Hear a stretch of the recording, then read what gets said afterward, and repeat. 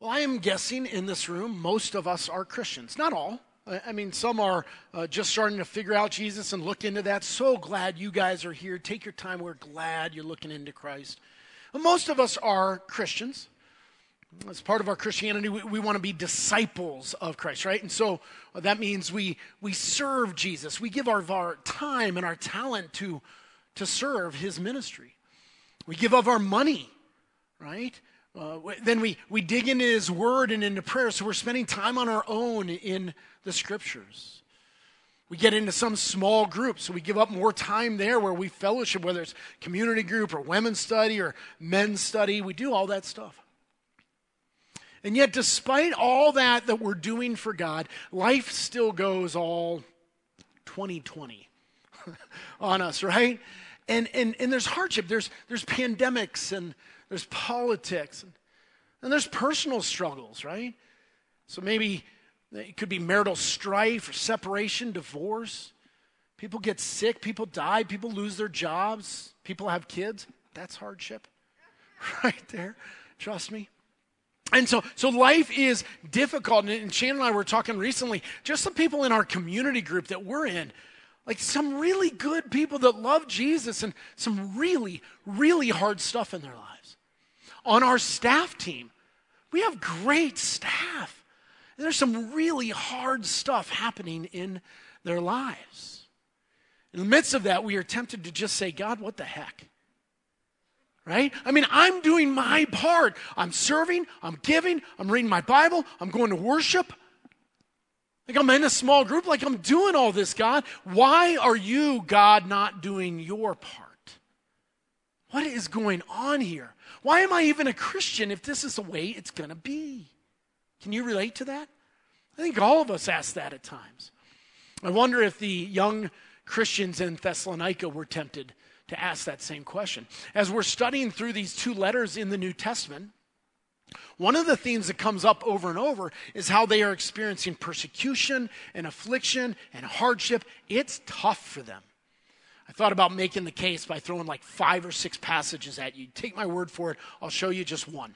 It's coming out of the second letter, actually. Chapter 1, verse 4 says this.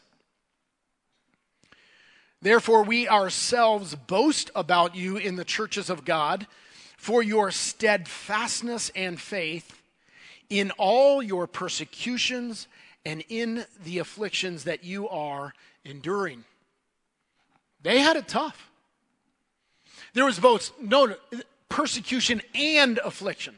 That's important for us. My guess is that none of us really experienced too much on the persecution side. I mean, we're talking like beatings and imprisonment and torture, loss of property. I don't think anyone in here has experienced that for our faith in Christ. Has anyone in here experienced martyrdom? No, you'd be dead. You wouldn't be here, right? Okay, but you get the point. Like we don't experience persecution for our faith too much. However, persecution and affliction, like all of us have experienced hardship and difficulty and affliction, right? We get that. Tough times. Now remember, Paul is like a parent.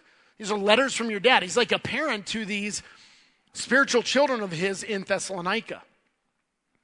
You know the phrase that a mom is only as happy as her least happy child, right? It's true. Paul is a spiritual parent to them, and these are his kids. He cares about them, and they're in difficulty. They're in tough times, and he is dying for them. Now remember, Paul left them because of persecution. Paul's very presence in the city was causing some of the persecution. Think of so many movies where the hero actually has to leave his loved ones in order to protect them, right? Like they are coming for him, and if he stays there, he's putting them in danger. So he leaves in order to love and protect them. That's kind of like Paul. He had to leave the city in order to protect his family that he loves, these spiritual kids. Sneaks out of town. Now he knows, nonetheless, that doesn't mean the persecution was going to stop. That would just ease it up a hair. And the Jews, in this case it was the Jews in that city, they were still trying to stamp out the church. So persecution kept going on. And so it is bad for these young Christians, and yet in this case now Dad's not there. Dad's not there to protect them and encourage them and speak truth to them and spur them on, and comfort them. I mean, parents, you can imagine, Your kid's out of town going through real difficulty and you're not there to help. It's hard, right? That's what Paul is experiencing. So eventually he could bear it no longer. And what he does is he sneaks Timothy up there to check on the kids. Timothy works because Paul is like, he's too much on the radar. If Paul goes, it gets bad. But we can sneak Timothy into town. And so he sends him up there. And that brings us to our passage for today. We're still in the first letter, but now we're in the third chapter. And the first 8 verses look like this. Therefore, when we could bear it no longer, we were willing to be left behind at Athens alone. And we sent Timothy, our brother and God's co-worker in the gospel of Christ, to establish and exhort you in your faith, that no one be moved by these afflictions. For you yourselves know that we are destined for this. For when we were with you, we kept telling you beforehand that we were to suffer affliction just as it has come to pass and just as you know.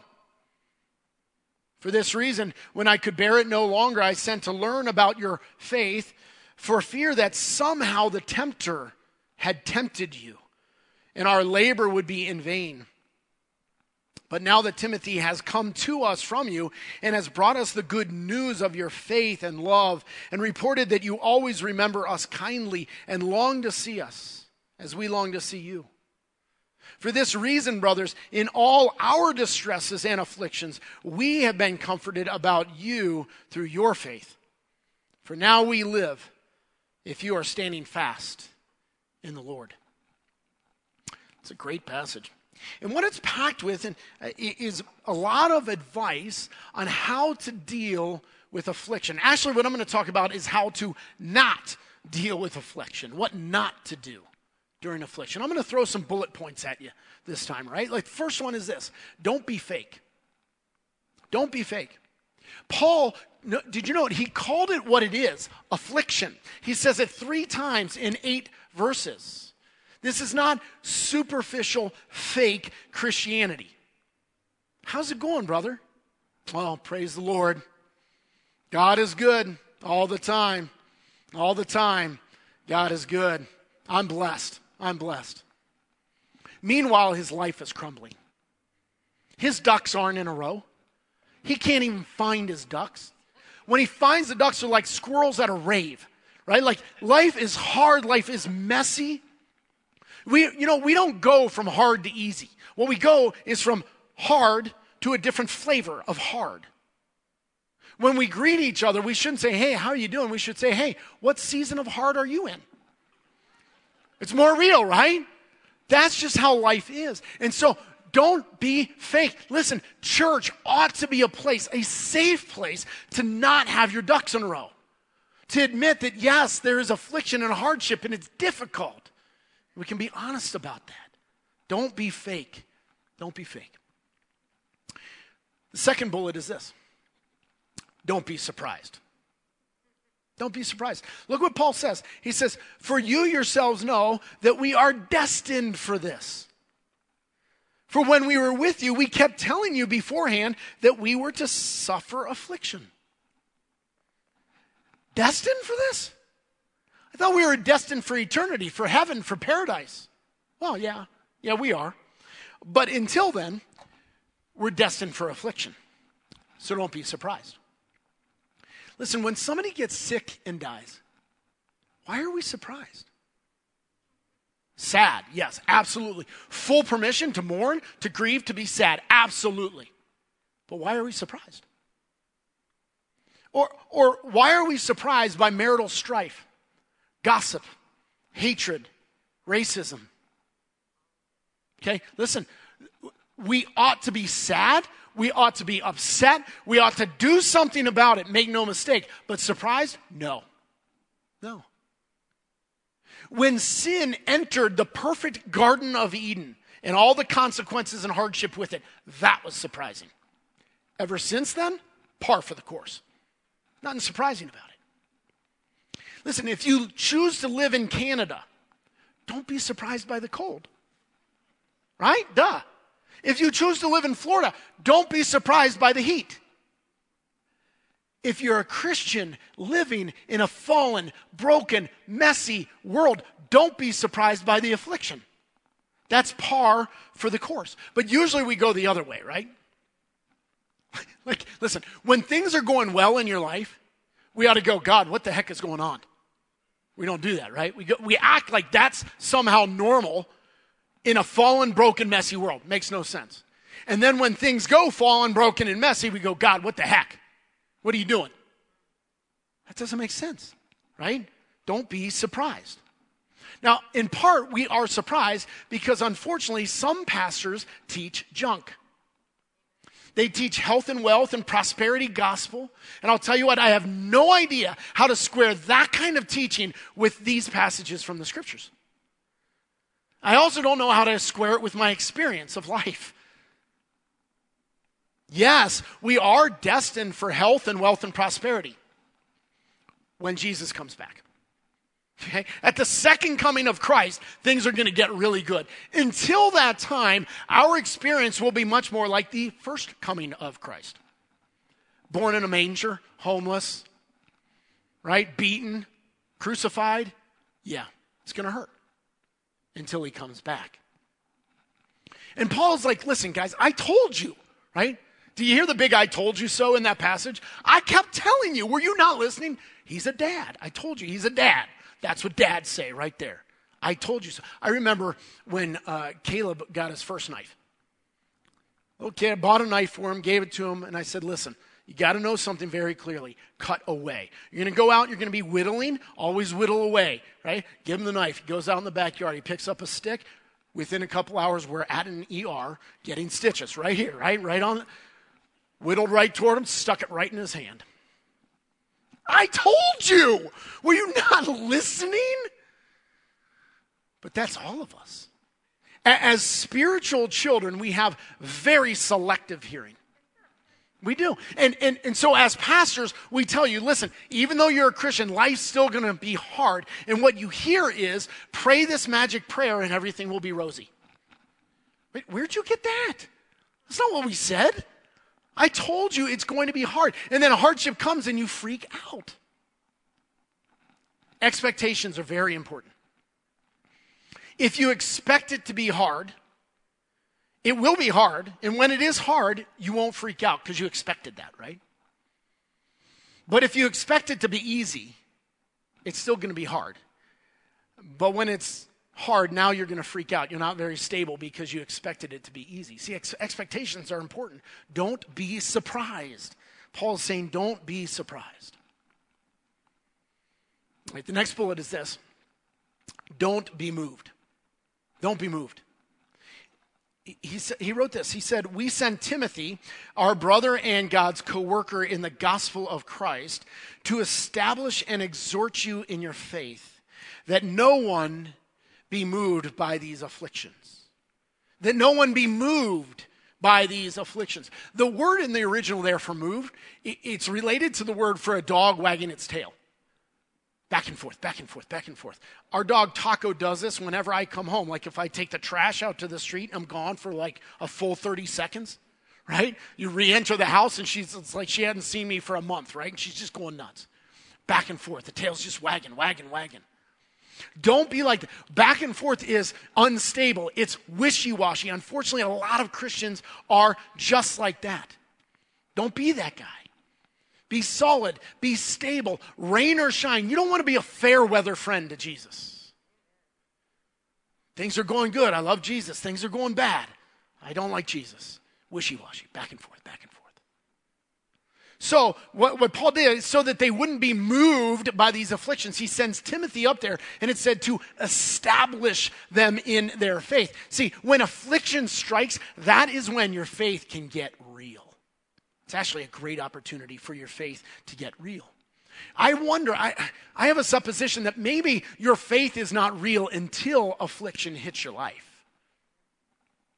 You still have selective hearing. You're still expecting paradise in a fallen, broken world. Makes no sense, but we expect that, right? And in that case, I wonder if you don't have faith, but you have a fairy wish. It's different than faith. And then when hardship strikes, stuff can get real because we got to answer the question, do I really believe this stuff? Am I just in it for the goodies? Or do I really believe it? Do I believe God is still in control? Do I believe God is still good? Do I believe he is still my dad? Do I believe this stuff? And faith gets real. It's 2 periods in my life I remember faith getting really real. The first was when we were young, married, and trying to have kids, and things weren't going well. And first miscarriage, second miscarriage, our hearts were just breaking. It was just a hard season. But I remember during that time running to God, not away. My faith was not a fairy wish. My faith got real. More recently, when my daughter was suicidal. Hard, dark season in our life. She dealt with a lot of things that a lot of teenagers deal with. But then it was greatly augmented. She has epilepsy, and she was on some new meds, and they had side effects of suicidal ideation, and so it just fanned the flames, and she was tail spinning and looking up painless ways to kill herself. And it was a hard season as we put her on suicide watch. And during that time, my wife got a kidney stone. So now I'm trying to keep my daughter alive. I'm trying to play nursemaid to my wife. She went to the doctor to get a scan, and in the scan they said, oh, by the way, after the kidney stone, you need to get to another doctor because we found a large mass on your pancreas. Spoiler alert, but the good news is that it was a false read. It was a shadow, but at the time, I didn't know that. You don't live from pancreatic cancer. It's a killer, you know. And so here I am going, okay, so probably by the end of this year, I'm going to lose my daughter and my wife. And yet my God is good. My God is good. And in that moment, my faith got real. It's not a fairy wish. Like, my God is good. Even in the midst of hardship, do not be moved. Actually, there's a sense in which affliction will move you. The only question is in which direction. Are you going to run toward God or run away from God during affliction? Don't be moved in the wrong direction. Let your faith become real and deep and established.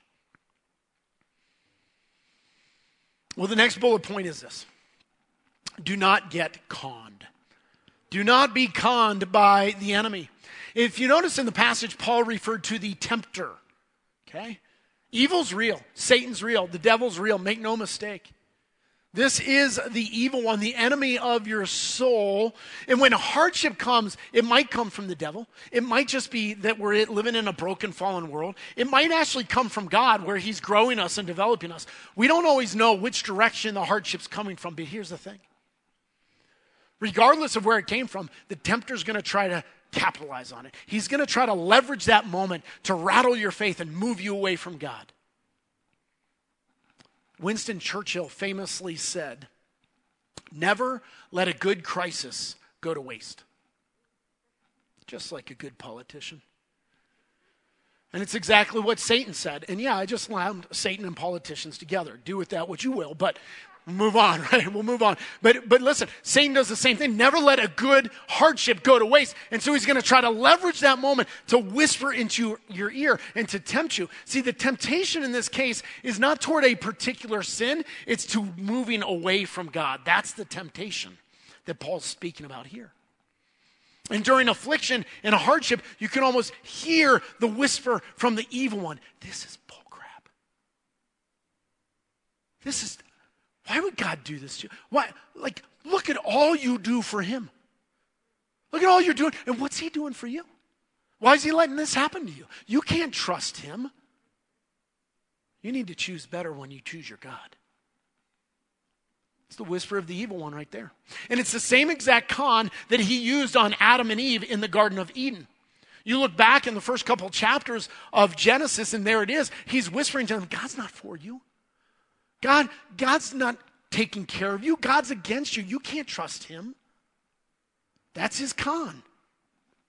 Now, listen, Jesus came. Jesus died in your place to pay for your sins. And he did it in order to rescue us out of this hellhole.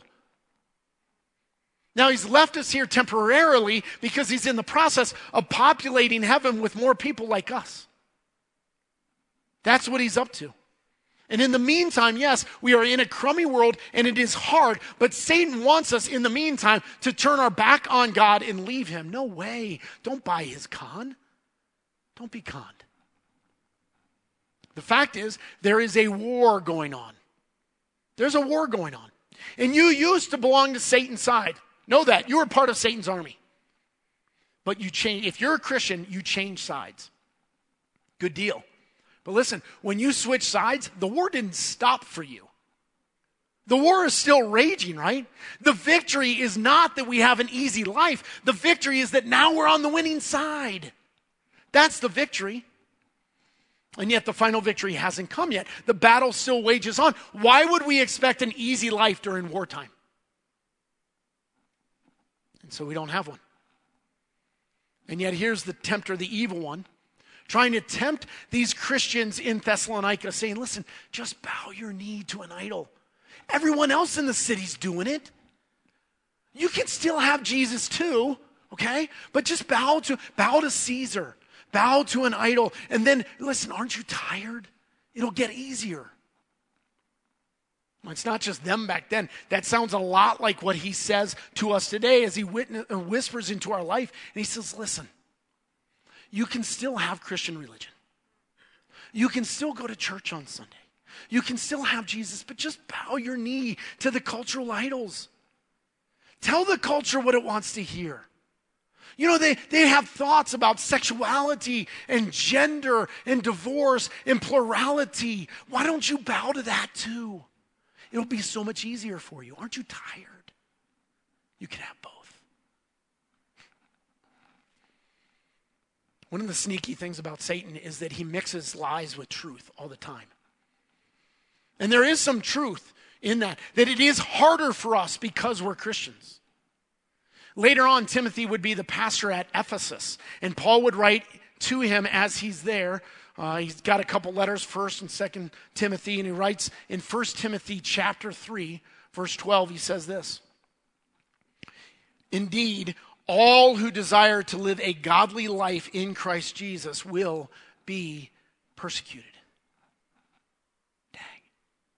But here's the thing. You're on God's side. You're on the right side. You're on the winning side. Nonetheless, we're still at war. So there is hardship and there is affliction and there is suffering. So listen, God's blessing in your life is not the absence of affliction. God's blessing in your life is his presence through the affliction. That's what we're in for. While we await the final victory, do not be conned by the enemy. All right, the next bullet is this. Don't be short-sighted. Don't be short-sighted. These Thessalonians, they chose to become Christians while the Christians were being persecuted. That's so crazy. Why would they did it because it's true. It's real. It's worth it. But note this. They also did it because God brings good even out of hardship. It's what he does. It's his art. And he does it both now during the broken, fallen world and later when we go home. Both now and then. Let me break those down for you. There are some good things that God does because of affliction now. I'll quickly list 5 of them. 1, our faith becomes real. Told you that already. That's a good thing that happens only with affliction during this world. And that happens now. Secondly, we can run to God. Like, this causes us to be closer to God. That's a good thing during this crummy world. Then thirdly, worship and beauty comes out of hardship all the time. Do you know the famous hymn, It Is Well? Right? Written by Horatio Spafford. He wrote it on the deck of a ship that was in the middle of the Atlantic crossing from America to Europe. When they got to a certain spot, the captain called Mr. Spafford up on the deck and said, listen, this is the very spot. What he meant by that is the spot where recently another ship was crossing and it went down and his wife and kids were on that ship. His wife was saved alone. All his kids drowned in that icy water. Can you imagine? And so that's the context. That then on the deck of that ship, at that very spot, he penned that hymn, it is well with my soul. God does it all the time. Out of the brokenness, he brings beauty. Out of the ashes, he brings beauty. He turns graves into gardens. He's the only one who can. We just sang that this morning. That's what our God does. He brings beauty out of the brokenness all the time. Now, a fourth good thing he does during this, there are kingdom goals. I got to be honest with you. Sometimes the good that God brings out of it has nothing to do with you. You experience the hardship, his kingdom gets the glory. And as a good soldier, you're told to take the hill. We take the hill. It's hard on us, but that's what our general called for. And that's exactly what's happening as we read these letters. You understand, listen, the Thessalonian Christians had hardship. Paul and his band, they had hardship, and it was all hard for them. And as a result, we get to read these letters today. Do you get that? If there weren't the persecution, Paul would have never left the city. The only reason he left the city and needed to write to them was because of persecution. And we are blessed today because we got this in our New Testament. Sometimes the kingdom's blessed, but that's now. God brings good out of it. One last thing. God purifies the church through affliction and persecution and hardship. There's a pruning that goes on. And during these seasons, comfortable Christians, consumer Christians, cultural Christians say, this is hard, I'm out. I'm done. But the beauty thing in that moment is discipleship Christianity grows. Adventure Christianity, mission Christianity, kingdom Christianity, lordship Christianity. It grows during that season and the church looks beautiful, radiant. But it comes during hardship. So there's all this kind of good stuff that God brings out of the hardship now during this season. But don't miss this. There's then. Okay? Then. Like the Thessalonian Christians kept their eyes focused on the second coming of Christ. It's all throughout these letters. They're looking forward to when Jesus comes back and wraps it all up and we go home and it's beautiful then. They knew that in the affliction, it was the middle of the story, not the final chapter. And they couldn't wait for the final chapter when Jesus comes back. I'll tell you the story of a Scottish missionary named John G. Paton. Love this guy. In 1858, he sailed for the New Hebrides Islands. Today they're called the Vanuatu Islands. I have no idea if I'm pronouncing that correctly. I couldn't even find it on a map because I'm an American, and my geography is terrible, okay? Like, that's the way it is. But he sailed in 1858. Now, the islands were chock full of barbaric cannibals. It was largely viewed as a suicide mission, that he would likely die and be eaten. He didn't go alone. He took his young family. Within 3 months of getting there, his wife died. A week later, his infant son died. He returned to Scotland. He got remarried and went back to the island, which means, check it, not only was he courageous, but think of the second wife. Like, what? That's a woman of faith and courage right there. He went back and served there for 41 years. Today, those islands, 80% of those people claim lordship in Jesus Christ. But here's the deal. When he was going back to the islands, there was a fellow Scotsman that tried to dissuade him and said, dude, they are going to eat you. I don't think he said dude, but you get the idea. Like they're going to eat you. And this is a Scottish brother of mine. I love this guy. Listen to his reply. Said, Mr. Dixon, you are advanced in years now, and your own prospect is soon to be laid in the grave, there to be eaten by worms. I confess to you that if I can but live and die serving and honoring the Lord Jesus, it will make no difference to me whether I am eaten by cannibals or eaten by worms. And in the great day, my resurrection body will arise as fair as yours in the likeness of our risen Redeemer. Whew. That's my faith right there. That is it. It's not health and wealth. It's big faith, it's bold faith, it's risky faith, it's adventurous faith. It's a king and a kingdom that's worth dying for. And I'll tell you what, it doesn't matter if I'm eaten by cannibals or worms. The result's the same. Don't be short-sighted. It's just temporary. Jesus is coming back for us. It's just temporary.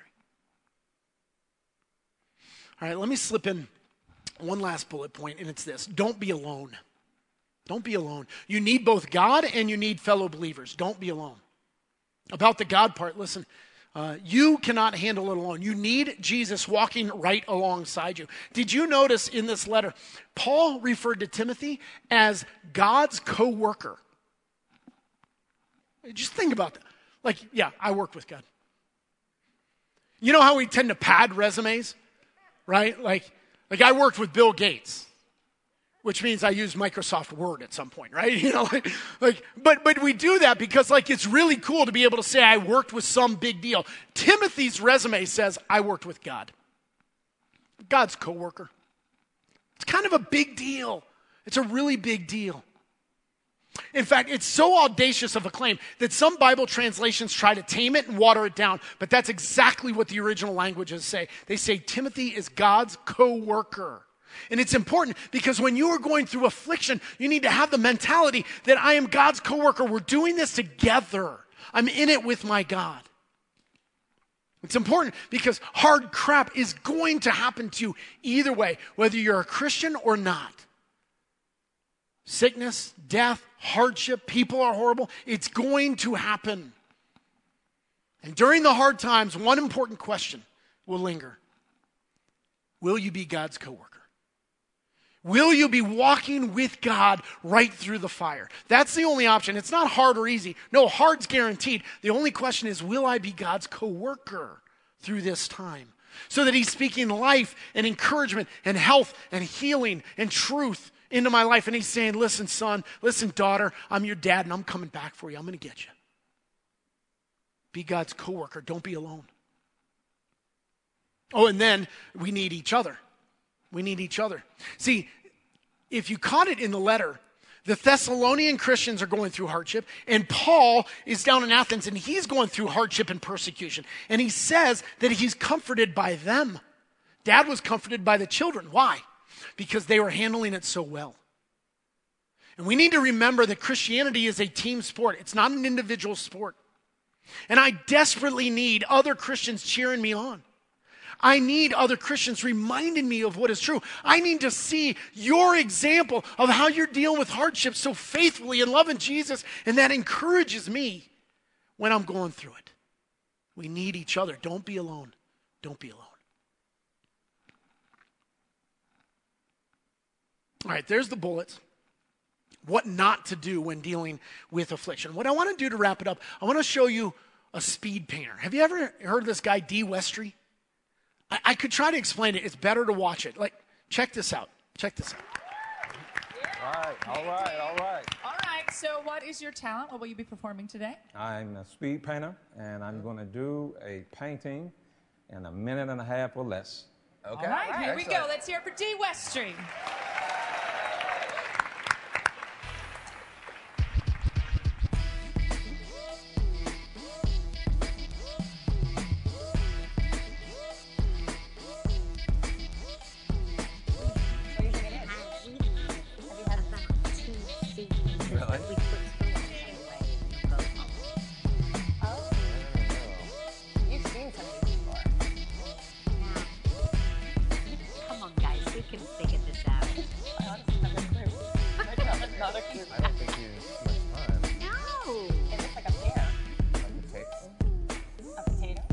It's coming down to the wire. 15 seconds, D.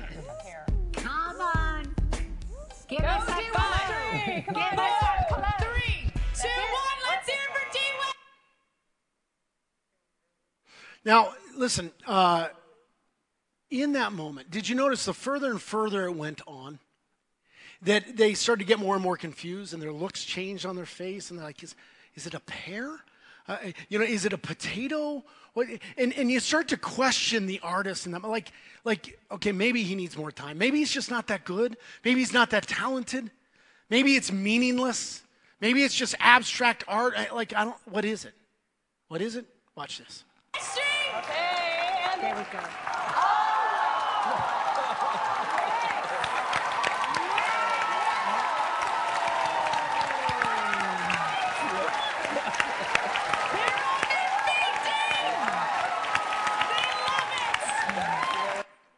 It's pretty cool, isn't it? Because in that moment, once he flips it over, you go, oh, I get it now. Now I see it, right? But listen, understand, we live life and we view it the moment before the artist flips the painting. And the more and more it goes on, we're saying there's a lot of activity. There's a lot of things flying around. It's kind of hard. It's difficult. I don't get it. It's meaningless. Maybe God doesn't know what he's doing.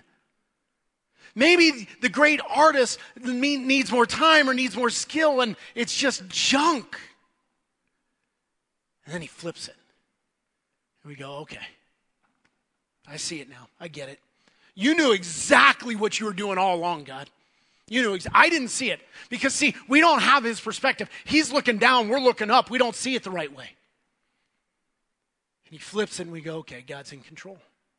What we need to learn to do in the midst of affliction and hardship, we've got to flip the script. We've got to flip the script. And what I mean by that is we've got to go from come on, God, and we've got to move into come, God, come. Come on, God. Come on, God is like, why me? This sucks. God, we got to change this now quickly. And it's not, God, you're messing up. I don't like, come on, God. That's what we usually do in the midst of hardship. And we got to move to come, God, come. Come, God, come. It's hard. I won't deny it. But I also, God, I kind of expected it because I read your word. So I expected it. And so, God, would you please walk with me? Let me be your co-worker through this hard time. Would you keep me from the enemy's con game, from moving away from you? And would you help me remember that you're up to something? I don't always know what it is. I don't see the painting right now, Lord. I don't see it. But help me remember you're up to something. And so, God, what are we going to do with this? What are we going to do means I'm your coworker, God. I'm in it with you. What are we going to do together with this? And I know that you love me, and I know you're coming back for me. So come, God, come. Come, God, come. I want you to learn to flip the script during hardship. And for that, let me pray. Father in heaven, if we're honest, in the midst of hardship, we are frustrated. We forget. And Lord, we want to come to you and not be surprised. We want to run to you. We want to, in this moment, say, God, come. Come, God, come. Keep us from being surprised. Keep us from the tricks of the enemy. Keep us from moving away from you. Let us run towards you. Be your co-worker. And watch, could you let us watch as you bring beauty out of ashes, as you turn graves into gardens. Come, God, come. And send Jesus back for us. Come, God, come. And we pray for that in Christ's name. Amen.